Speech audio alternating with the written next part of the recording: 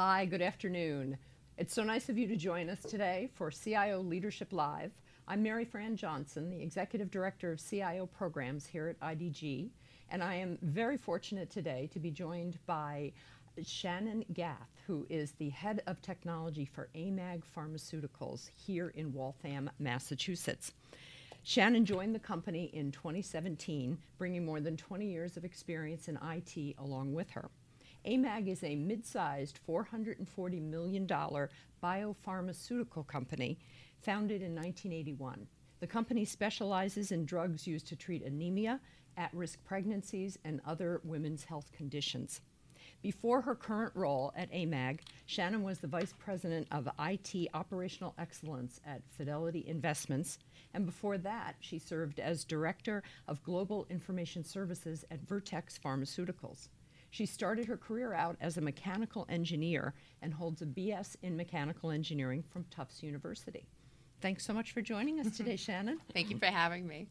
All right, let's start out talking a little bit about AMAG Pharmaceutical and its place in the biopharmaceutical industry, because I think everybody these days is paying a lot more attention to healthcare and a lot more interested in what the things that are going on the healthcare frontiers. So I know we have a lot of great stuff to talk about, but let's get a little more specific about your company. About the company in itself. So, like you said, the company's about 40 years old. Mm-hmm. They went public in 1986 with the first drug around 2009, Ferraheme, focused on anemia. Mm-hmm. And then shortly after that, in 2014, I believe, they launched Makena, which was to reduce the risk of reoccurring preterm birth. And then in 2017, we launched a drug, Intra-Rosa, which is for postmenopausal women that suffer from menopausal symptoms of painful sex. And then we look to launch next year another commercial product called Vyleesi, which helps premenopausal women with low sex desire. Okay. So we have a broad portfolio of commercial products, but the recent changes for us is we also brought in-house 2 more development assets. So, still going through the investigational periods, working towards an FDA approval, one for helping with preeclampsia and another one as a reversal agent for anticoagulants. So the big change for AMAG as a whole is, not only focusing on our commercial success, but also broadening the portfolio to have development assets in-house, so we have sort of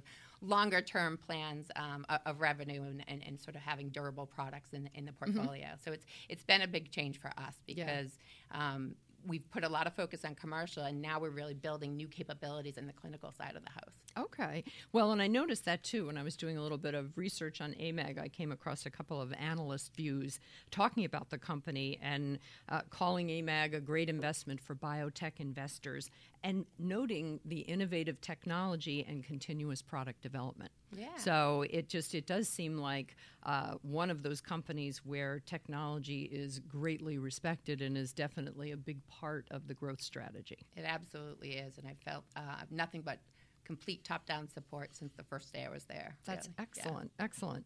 Well, and one of the things, let's fly up 30,000-foot view and talk about the pharmaceutical industry. What is disrupting things, the kind of things that are changing for your customers?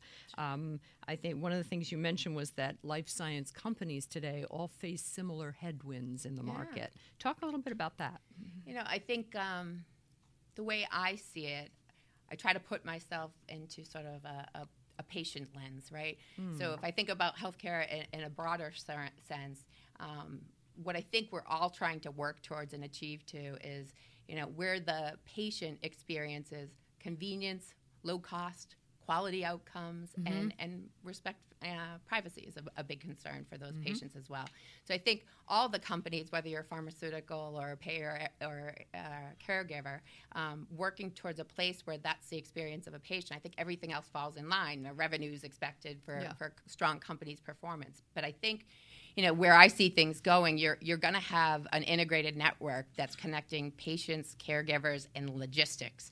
And if you think about the players in that space, you have the big e-commerce giants of Alibaba and Amazon, who are slowly working their way into the healthcare industry by, acquiring, I think Amazon bought PillPack recently, and they're starting to get into that space. And guess what?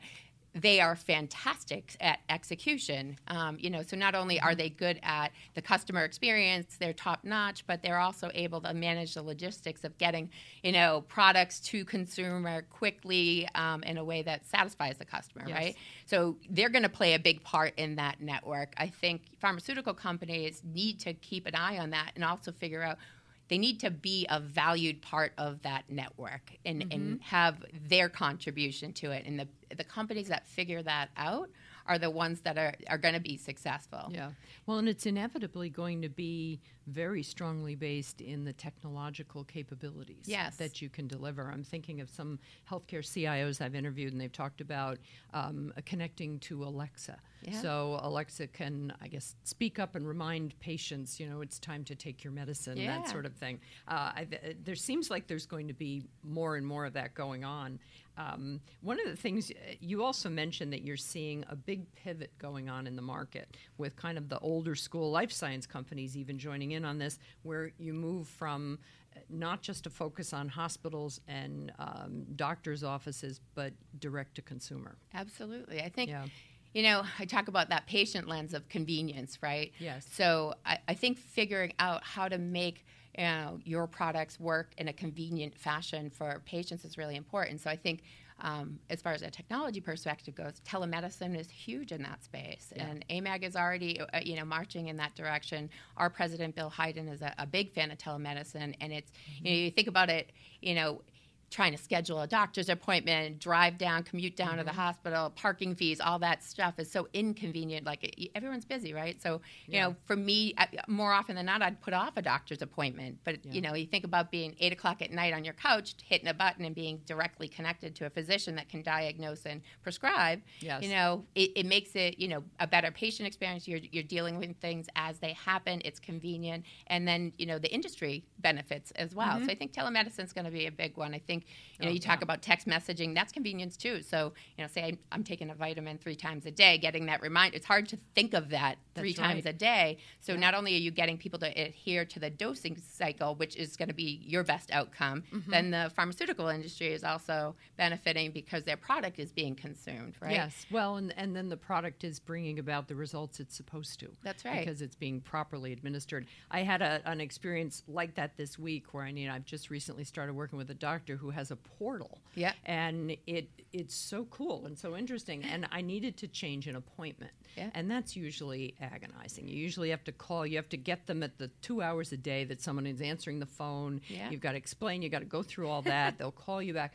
I went on the portal and was able to see the calendar and just like click, click, move myself into a new time. It was amazing. Yes. I was just, so even the littlest things like that can very much impress patients. Yeah, and I think like telemedicine will be part of that integrated ecosystem, right? They're going to play a big role. And I think, just having smartphones connected to sensors, I think it was Roche that recently did an MS study, and they were able to have people that were suffering from MS, which is near and dear to my heart because we have people in my family that actually are struggling with it. But they would be able to connect to their smartphone from the comfort of their home, connected to sensors with, gyroscopes and whatnot to measure, their balance, how is that changing, and, are they able to twist their wrists, at a certain instance, and then they can see how the disease is progressing in each individual. They have so much more data than what they would get by waiting for that patient to come in and check into a clinic and whatnot. So then you're better informing companies to know how better to attack those diseases, right? So it's fairly interesting stuff. Yeah.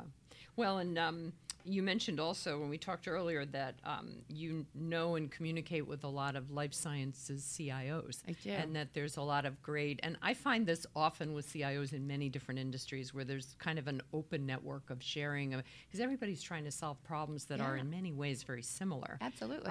Talk a little bit about that. You said you all have you text each other, right? We have a Slack chat, so that we can stay connected with one another. That's great. I was talking to someone today about how, we're all, I'm a cloud first company, right? So pretty much everything that we have is in the cloud. So our financials are run on Oracle Fusion Cloud. When they run into a problem at Oracle, all the clients that are using that platform are going to need to work together to figure out how to address it, right? So having that convenience of connection, it helps make sure that we're all making the right choices on behalf of our companies. Okay. So it is really important. Well, and you mentioned, too, we were talking about the patient and the digital side of the house at AMAG. How has that changed since you got there? Your title, you're a VP and head of technology, but it all belongs to you. So do you have like a special digital team? Talk a little bit about how you approach the kind of the digital transformation aspects of what the company's doing. Yeah, I mean, there's technology, people that were smart with technology in a lot of different areas of the company. I think all companies need to be, orchestrated like that. I think I look at the role of IT as being sort of integrators of all that. I think we've had a lot of good ideas come out of our digital marketing team in particular. They were really champions for a social media platform that we installed last year. We have more stuff coming up in the next year as sort of near-term priorities to help with the patient journey. So, it's spread across, and I think what we try to make sure is that we set up the right governance to put the good ideas on the table to figure out what's the next best thing for us. Okay. Yes, you had mentioned that you've got some really great marketing thought leaders. Yeah, we do. And that always seems like a first step. When IT and marketing are working together, I mean, the kind of power that can come out of that collaboration, it gets other business units in the company wanting to work with IT as well. Yeah, and I think, I was recently in a working session with my leadership team to develop the 2019 priorities for the team. So one of our overarching goals is continuing to aspire to be a high-performing team. And one of the actions underneath that was to make sure that everyone in technology really understands each of the patient journeys for each of our products, because I think naturally technologists are problem solvers, and if they understand the big picture, it doesn't matter if you're a help desk technician or a strategist. If you understand it, I think that's where your ideas start to come, and AMAG as a whole gets to harness the collective intelligence of the entire organization. So we have regular all hands meetings with the whole technology team, and we'll bring in like marketing leaders. We had Megan Rivera, who's fantastic for leading that Vyleesi effort, come and speak to how we see that product, what the challenges are, and that better arms my team to contribute. Well, and I think I've seen this going on across other industries too, where that long-term desire to get IT and business speaking the same language and working together and collaborating seems to really be happening so much more now, as IT people get a real context of what the jobs they're doing, what it leads to. Yeah, absolutely. There's just now you came to AMAG from Fidelity Investments, so you came in from the financial industry. What was it about? I guess before that you were in pharmaceutical, but how did your background kind of prepare you for the role you came in for, and what were your marching orders when they brought you in? You joined in the middle of 2017. Yes. So. My career's been I've been pretty deliberate. I mean, you were joking with me about being an engineer earlier, but I have been pretty deliberate. I'm just jealous. I was a journalism major, so, But I've been pretty deliberate with my career. So, I actually started out as an engineer, but in a startup. So you wear a lot of hats, and I tend to be somebody that wants to understand everything. So one of my roles was to implement an MRP system. We didn't have a technology team. So, my role was to implement that, but I went out and trained myself as a developer so I could speak intelligently with the developers, and then I'm like, now I need to speak to the DBA, so I trained myself as a DBA and et cetera. So I've trained up on all those roles. I played different parts of them, but then went from sort of a startup company to a high-tech company, which was sort of a smaller company, and then to a mid-sized company, which was also in high-tech, and then to pharma, which was small growing into mid, and then off to financial services to experience the larger companies. So having experienced different size company and what works really well, I bring that to companies like AMAG who, are on this journey, right? And hopefully they become big, right? But I want to be that person that understands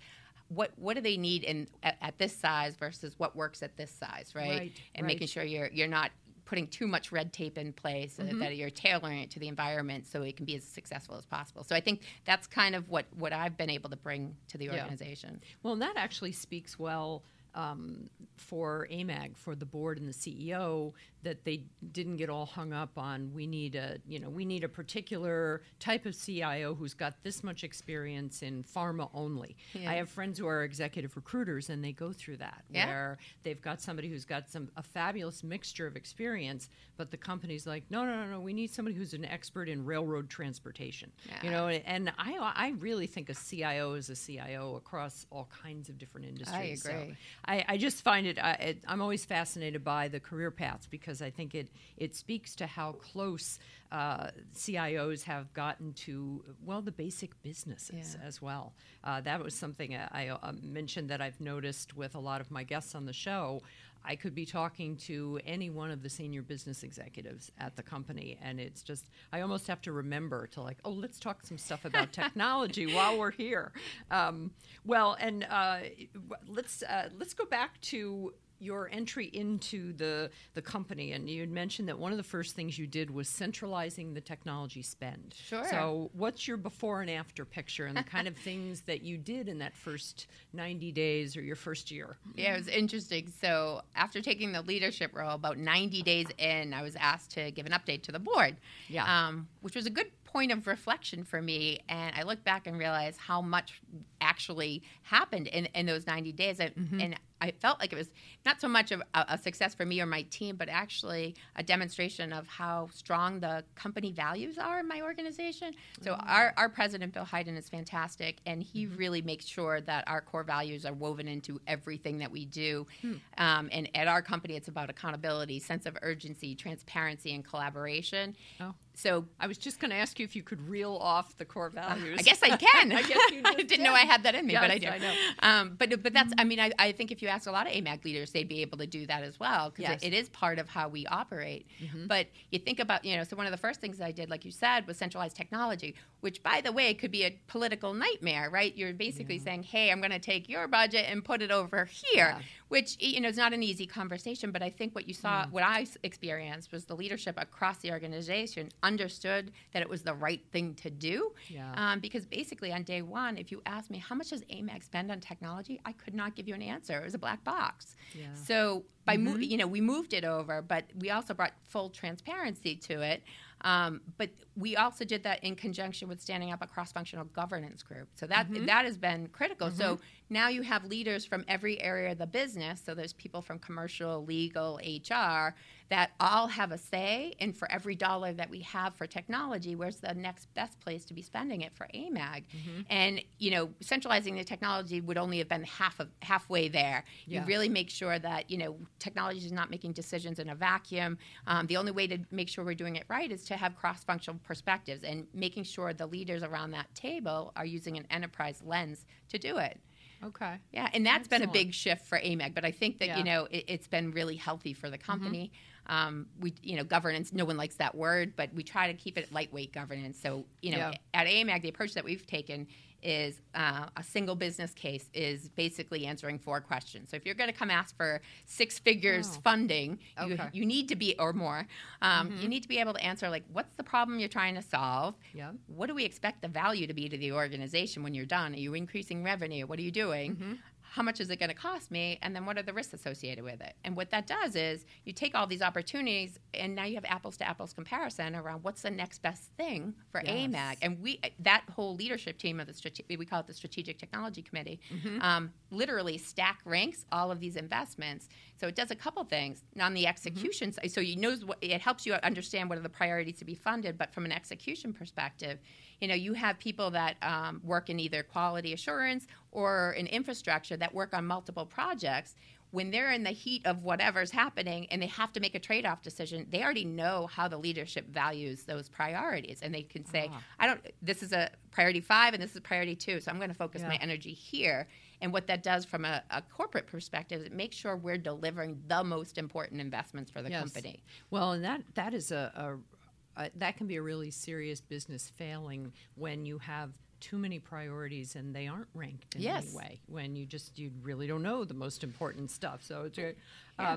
well, and I love that idea that nobody wants to hear the word governance. It's so true. Every now and then when I was editing CIO magazine, we would discuss the idea about maybe we should do a cover story on governance. Yeah. And everybody would just kind of hang their heads and say, who's going to want to talk to us about that? And yet it's so vital It is. to the collaboration with the business and, that feeling. I think people hear the word governance and they think it's Politburo or Right. something, that it's all politics and fighting over scarce resources and that sort of thing, and who's got the most political weight, Right. and that sort of thing. But you've worked this governance process into the Strategic Technology Committee Yeah. and how it evaluates all the projects. That's absolutely correct. Now, how many projects in a year get accomplished this way? Are we talking like a few dozen or hundreds, or how? So our portfolio really focuses on probably the top 10 major programs. All right. We bring transparency to a lot of the other smaller developments, but for the most part, it's pretty much the top 10 that we're tracking. Yeah. Well, and let's talk a little bit about how how you reorganized IT and restructure. You mentioned that you've got different heads of different leadership areas. I know you established a PMO office. Yeah. All of these things were not in place before. So talk a little bit about that. Sure. I think the major trigger point to restructure the team is, one, you want a scalable structure. So, our business strategy is to grow through M&A. So you want to structure that no matter how many more products get added to the portfolio, you're not really changing around your team. Yeah. Because that'll just disrupt and slow down. So the big change was to get more business-centric. So we have leaders that represent the three major areas of the business. So for us, it's commercial, R&D, and G&A. Those leaders are accountable for making sure we have a multi-year strategic plan, which is an integrated business and technology roadmap. But not only are they there to develop the plan, they actually are accountable for overseeing the execution of it. So they have individuals underneath them that are executing on these priorities. Excellent. So we've also hired an enterprise architect where there's a danger in doing that you stay so siloed that you don't necessarily get the higher level advantage. So we have an enterprise architect where all that rolls up into an enterprise picture. I was wondering about that because the silos can lead to little fiefdoms and kingdoms. Absolutely. Yeah. And that's where EAs bring a balance to that. Yes. And, we set up certain principles like cloud first, simplify the technology, patient-centric, user-centric type of things, where as we look at new products and opportunities, we're weighing that against our technology principles. Well, and that actually gives us a nice segue into how the business has been growing forward. You mentioned that the focus was always on the commercial side, but now there's much more going on the clinical side. Explain the difference and what that means in a biopharmaceutical company. So the commercial side of the house is really focused on, the successful adoption of a new product to market, right? Okay. On the clinical side, you're working on investigational assets to hopefully work towards an FDA approval so that you can have it commercially available. Essentially drugs in the pipeline. Yes, exactly. Right. Yep. And you want to have drugs in the pipeline so as patents expire, you have new products coming on so that, your revenue doesn't end up like this. So, the team's been, the management team's been very, very smart in making sure we have a very diversified portfolio. Well, and a company in the biopharm industry that has been around since 1981 and has continued to grow. Yeah. Obviously there's something going on that's working well there. Yeah. I always have to ask this, and sometimes the CIOs across the table just roll their eyes, but everybody talks about digital transformation these days. Yeah. So I like to bring up and ask, what does it actually mean for your company in your industry? And when we talked earlier, you had a very interesting reaction to the word transformation.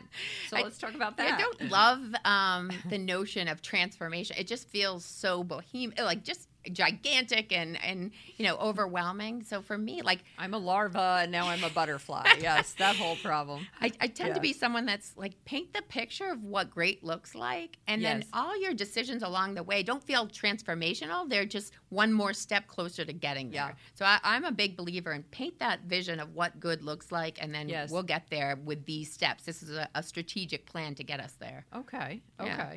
Well, I had recently had a CIO had a similar objected to the word innovation. Yeah. And he said, innovation always sounds like you're having to invent something new. He says, I'm much more tuned into ingenuity. I like that. I like that as an I word. And there was another, oftentimes we talk in this industry about CIOs having a helicopter view across the entire organization with that notion that you really do know all the systems that are running, all the different functions.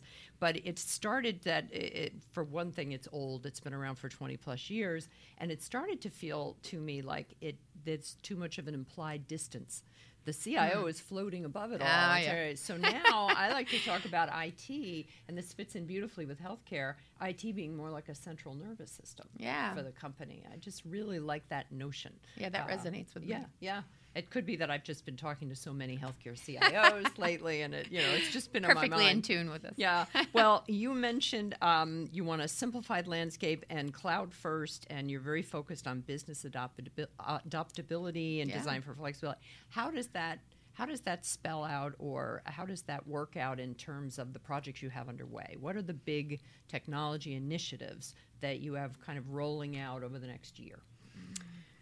So I would, from near-term priorities. So I think, try to paint that picture of, the experience a patient would experience, where everything is convenient and low cost and quality outcomes, and protected as far as privacy goes. So that lends itself to what does AMAG need to do to get to that place and contribute. So two major themes I would say is get the data right. And the second one is how do you help on the patient journey side. So on the data side, for us, we are putting in place a validated CRM platform. We have multiple right now, so we're going to move to one tried and true one, and also complement that with master data management. So make sure we get our data in order before we start really driving analytics and business insights. We have some level of that now, but that's really going to be foundational and scalable.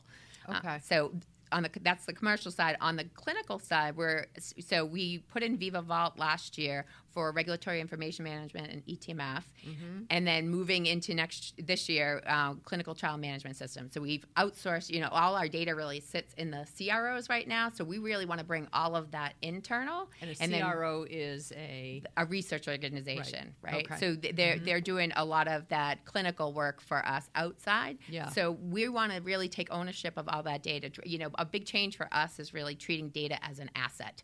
So bringing it inside, arming people with the data they need to drive analytics and business insights. So that's on the clinical side. And then we're also implementing a safety platform for adverse event reporting as well, with also using AI as an intake. So everything's about scalability and flexibility. So as we add more products and volume increases, you're not staffing up the whole organization. You really have technology in place to keep and remain, a lean, mean organization, so to speak. Well, and you say lean, mean. You've got AMAG is about a little over 500 people, total employees, but you're doing this with an IT staff of around 25, did you tell me? That's right. All right. Yeah. That's a lot of hardworking people. There's a lot of hardworking people. It sounds like you got a lot going on. Yeah. When you think ahead, after these particular things get accomplished, have you also envisioned next year and into 2021? We have. So we do have a multi-year I had a feeling, with your engineering approach to things. We do. And I think, so I didn't talk about the patient side of the house. So last year, we did the social media management platform. This year is about social listening and a text messaging platform. So helping on the patient journey and also getting our data in order. I think over the following years, it's really bringing in an enterprise data warehouse. Bringing all that data, not just clinical, but making sure across the board we have all that data internally, and making sure that we continue to secure the organization. Okay. Yeah. One of the other one we were talking about the business growth and the kind of things that are going on with the company. You'd mentioned that one of the goals is formalizing a merger and acquisition playbook. Yeah. What has been happening since you joined in the M&A space, and is this something that AMAG is likely to accelerate in the future? Yeah. We just have a great management team that's always looking for the next best opportunity to make us even better as an organization. So, we have had a number of acquisitions lately. We just acquired a company called Paris Fair.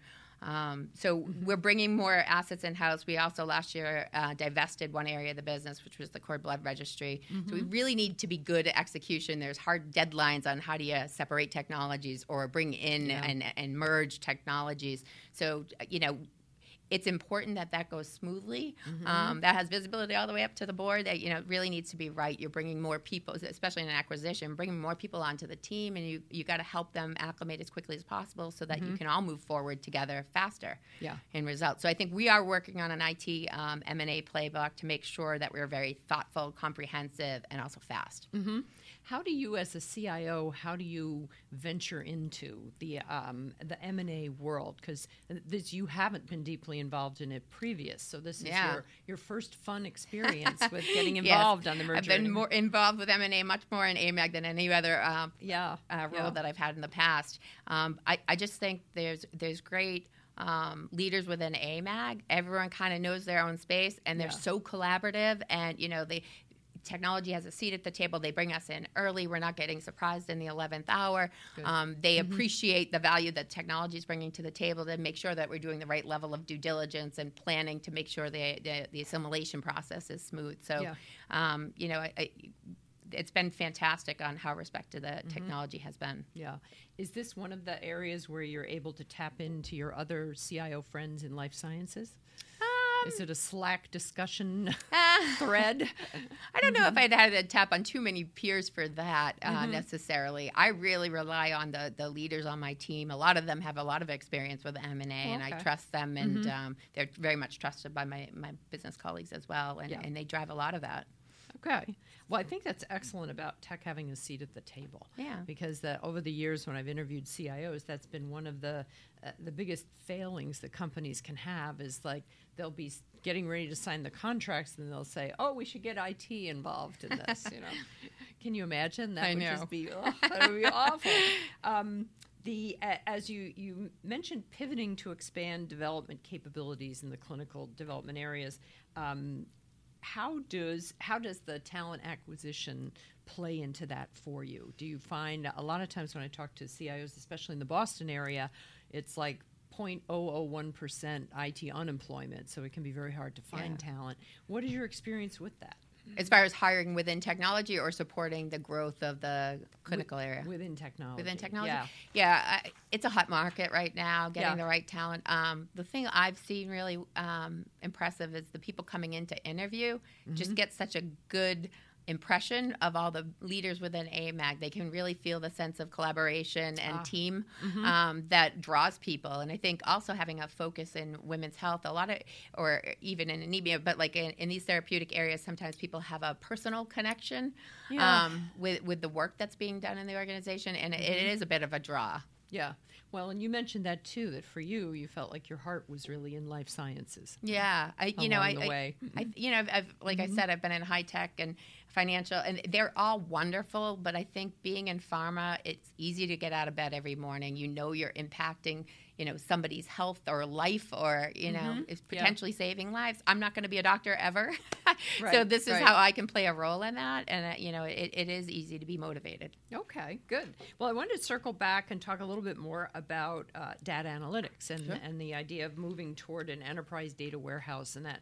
Do you think eventually you'll need like a chief data officer, or does that fall to the CIO? There's only so many things CIOs can do when their roles get overwhelming. So how do you approach that from a leadership aspect in terms of having the kind of data assets and your talent that you need to do this? Yeah, you talk about innovation. The way I frame that with my team is around meaningful innovation, right? So I think we're working now on our enterprise data warehouse strategy, and we want to do it in a thoughtful way that's going to add value sooner, and not just go after everything all at once. Where are the best opportunities to do that? So I think we're working through that now, and that's one of our bigger deliverables this year. Yeah.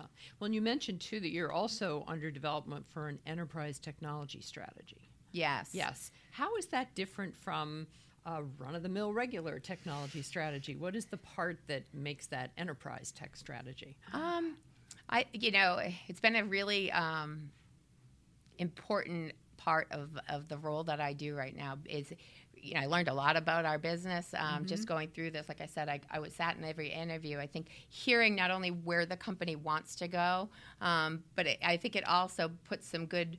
It's almost like a forcing function for all of us to be strategic, because you're asking leaders across the organization, what's your vision for where you want to go? And I think some people probably have never been in a position where they were asked that. Right. Yeah. So getting more people to articulate that helps to weave together a plan that's making sure we have the right technology when the organization needs it, and getting alignment around that. And I think, it's really pulling together what's best for the enterprise as a whole. Yeah. Okay. Yeah, that makes sense.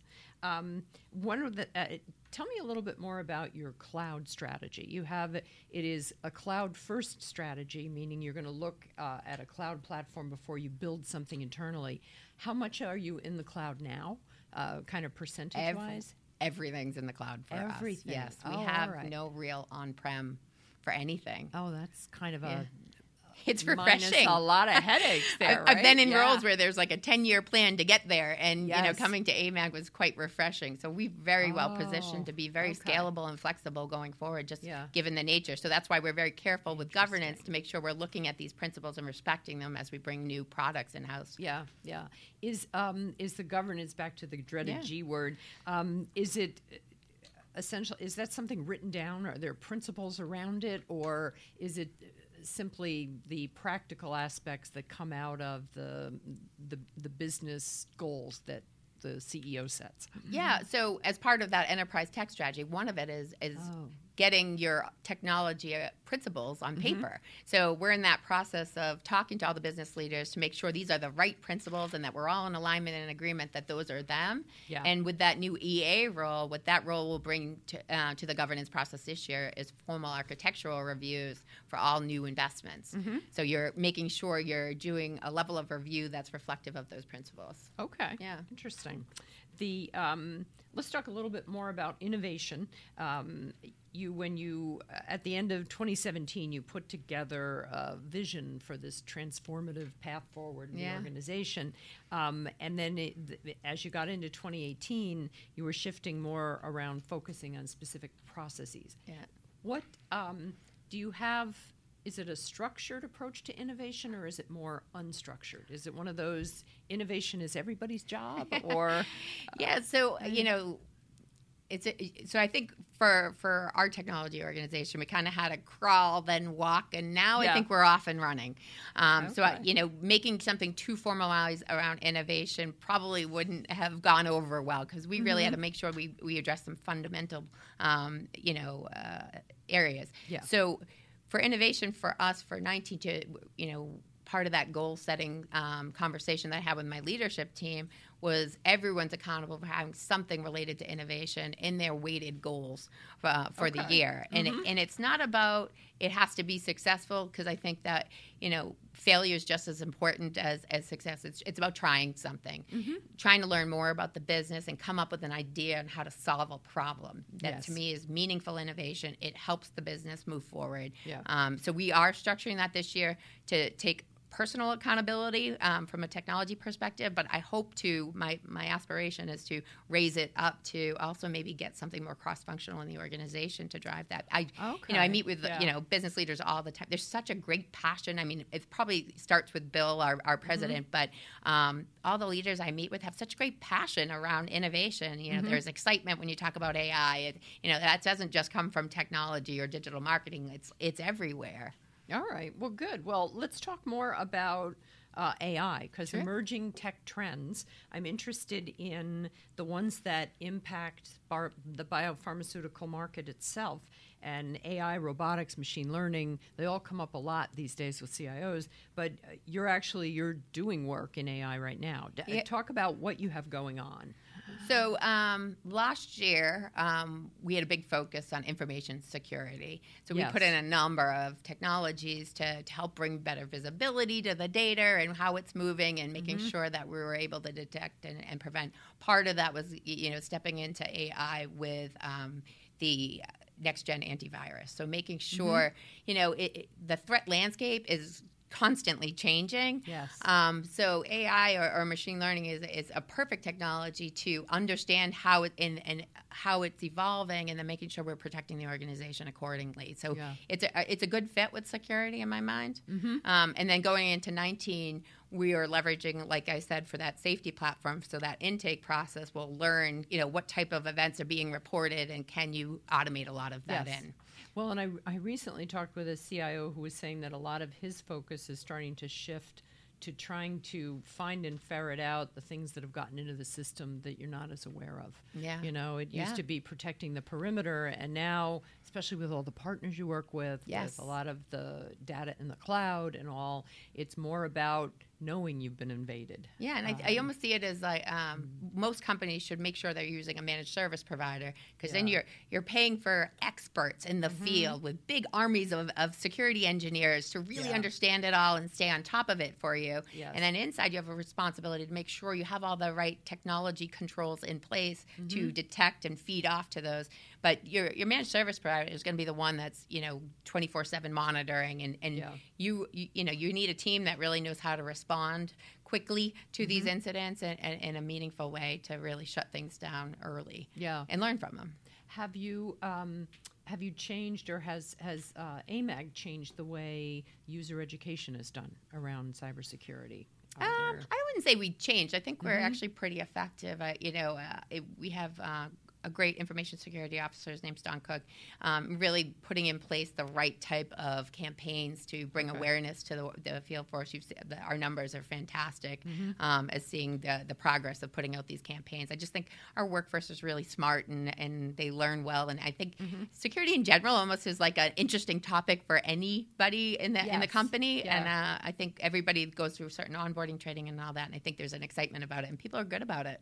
Well, and I think too that I'm always telling my help desk, there's the SUE issue, the stupid user errors, where you've opened up an email, and I think we're all getting better now about catching the phishing stuff. Yeah. I've gotten so paranoid about it that I at one point I missed some important email from HR. Yeah. Because I thought when I saw it, I thought it looked like a phishing thing, and I sent it to the help desk, and they said, "No, it's okay if you open this one. That's really but you almost want that level of paranoia. It's healthy for the company." They were very encouraging too. They said, "Good for you." Yeah. That, you sent over an important HR email saying, "This looks like phishing to me." Yeah, and I think even our board is very engaged with cybersecurity. They're inviting us to come give updates, because they very much want to understand what that looks like and how it impacts the company and what we're doing about it. So there's great top-down, support around information security. And as we wrap up here, let's talk a little bit about your view of IT leadership and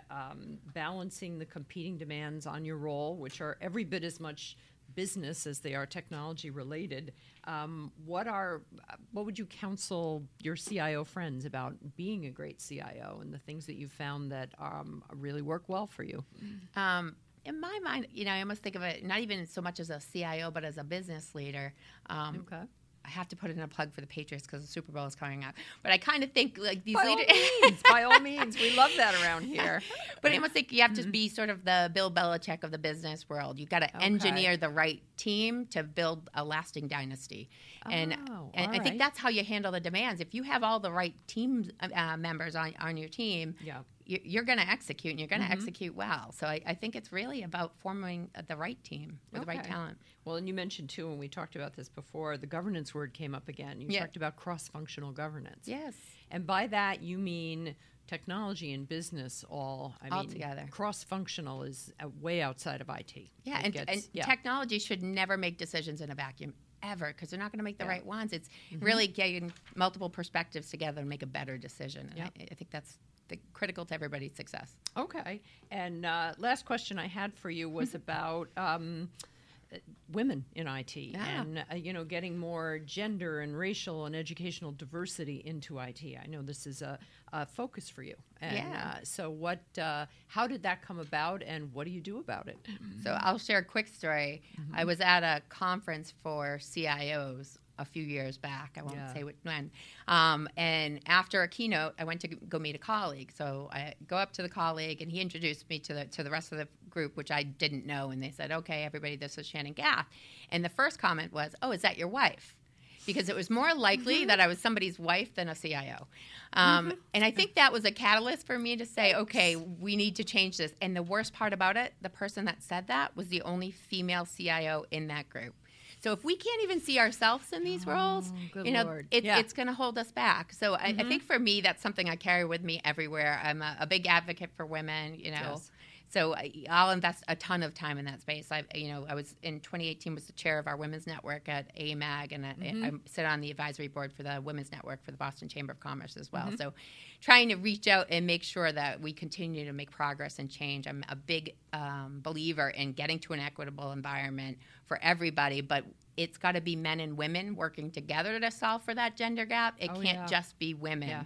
So, that's really what I approach, and try to lead with. Good for you. Yeah. I increasingly have conversations oftentimes with male CIOs who, are either talking about the efforts they have underway, or they are in an exploratory mode because they know they really need to do this and they want to do it. They want to get the talent diversity is actually what drives the innovation and absolutely and the transformation word as well, right?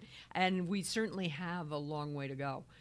In I IT. Totally agree. I know I look around at as I'm putting together agendas for my different events, because I do 10 of them during the year, and I tend to go after the CIOs that have great stories to tell and are responding to me, and usually there's some point where I stop and look at them, I'm like, do I just have all 50-something white guys going to sit on stage? Not that there's anything wrong with 50-something white guys, but it's just, and I've had women come up to me at our events. If it was a panel where it ended up, being all men on the panel, they we're noticing. People are noticing, and it doesn't count that I'm on stage. No, but I think it's if you watched 60 Minutes last year, you had Mark Benioff on there. Yes, and he was basically out there saying diversity is my top priority. And when you have more and more leaders doing that, I think you're starting to see changes. I mean, back in my earlier days, I was the only female at the leadership table. Forever. And then now it's very different. Like, it's now it's much more almost a 50-50 split in most of the environments that I'm in. And that's a great change. It's not everywhere. Well, no, and it's not. And we have there's a huge percentage of women in IT. It's like 50-60% even. Yeah. But when you get up to IT leadership levels, it gets into the single digits. Absolutely. So definitely something that we will keep working on. So, all right. We will expect great things from AMAG in the future on that. Well, I guess your team is already very diverse. You said you probably have half that are women and different minorities. AMAG as a whole is a great, split of women versus men. It's a great environment to work in. Okay, good. We will head into the future with that. Thank you so much for your time today. And thank our audience for joining in and taking part in this conversation with Shannon Gath from AMAG Pharmaceuticals. We will see you back here again. I have a special way for you to celebrate Valentine's Day. On February 14th, I will be here at 10 in the morning talking with Christy Grinnell, who is the CIO at General Dynamics Information Technology. So I hope you will join us then. And if you tuned in late to my conversation with Shannon, by all means, check out CIO.com. On our homepage, we have links where you can get to the entire video conversation here. And we also put this as an audio podcast on all the places where you get podcasts. So thanks again for joining us, and we'll see you again next time.